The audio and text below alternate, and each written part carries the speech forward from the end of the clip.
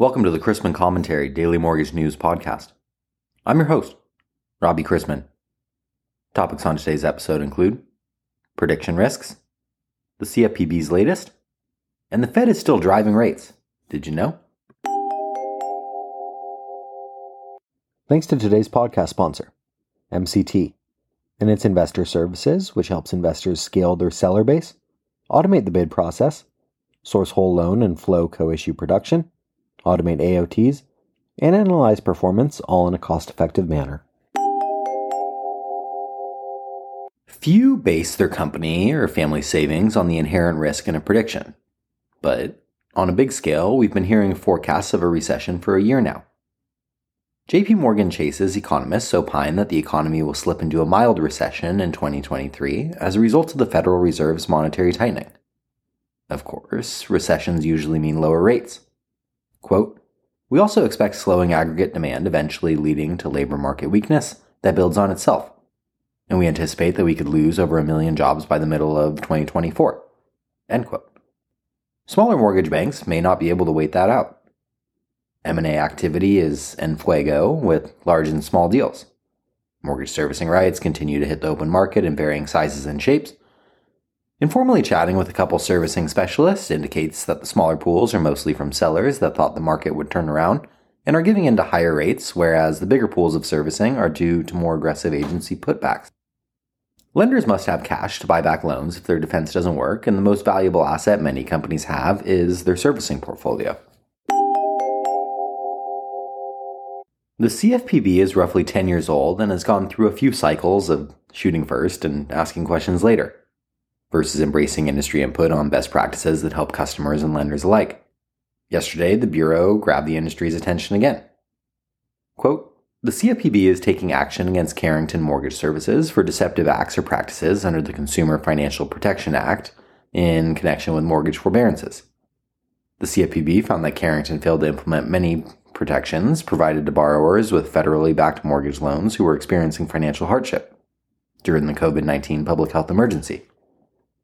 The CFPB found that Carrington misled certain homeowners who had sought a forbearance under the CARES Act, which, among other things, provides forbearances of up to 180 days upon request and credit reporting protections, into paying improper late fees, deceived consumers about forbearance and repayment options, and inaccurately reported the forbearance status of borrowers to the big three credit reporting companies, Equifax, Experian, and TransUnion.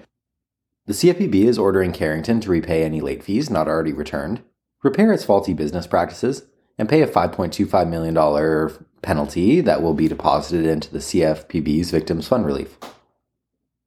Carrington Mortgage unlawfully withheld legally mandated pandemic protections, wrongly imposed fees, and reported false information to credit reporting companies, said CFPB Director Rohit Chopra.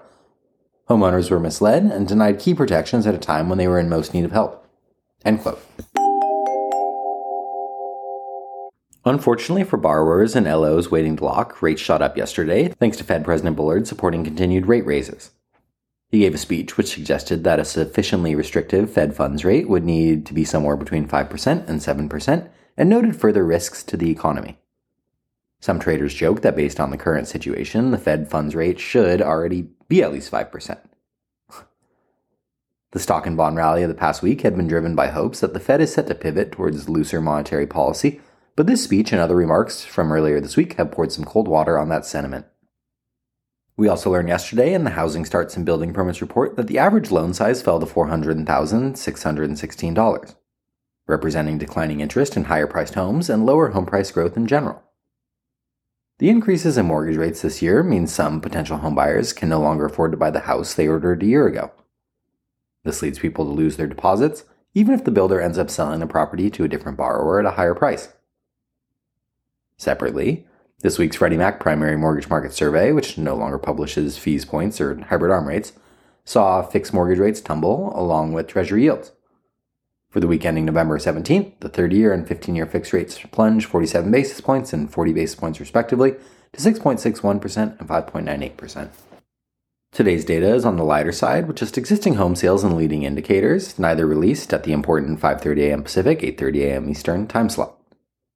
One Fed speaker is scheduled, Boston Fed President Collins, And we began the day with agency MBS prices little change from Thursday evening, and the 10-year yielding 3.79 after closing yesterday at 3.78%. Let's wrap up with a joke and some housekeeping. Warning, this one's rated PG. It's a sexual situation. A boy is invited to Thanksgiving dinner at his girlfriend's parents' house so that they can meet him. They've been together a while, but haven't had sex yet. So his girlfriend tells him that after he meets her parents, they can finally get intimate. In preparation, he decides to get some condoms at the local drugstore. That might have been his first mistake. Gotta go raw. Just kidding. Anyways, as this will be his first time, he doesn't know anything about condoms, and so he asks the pharmacist what he should buy. The pharmacist explains all about the differences between the brands, and after a long chat, the boy decides on a large box of ribbed for her pleasure. The time comes for a Thanksgiving dinner, and the young couple are seated at the dinner table with the girl's parents.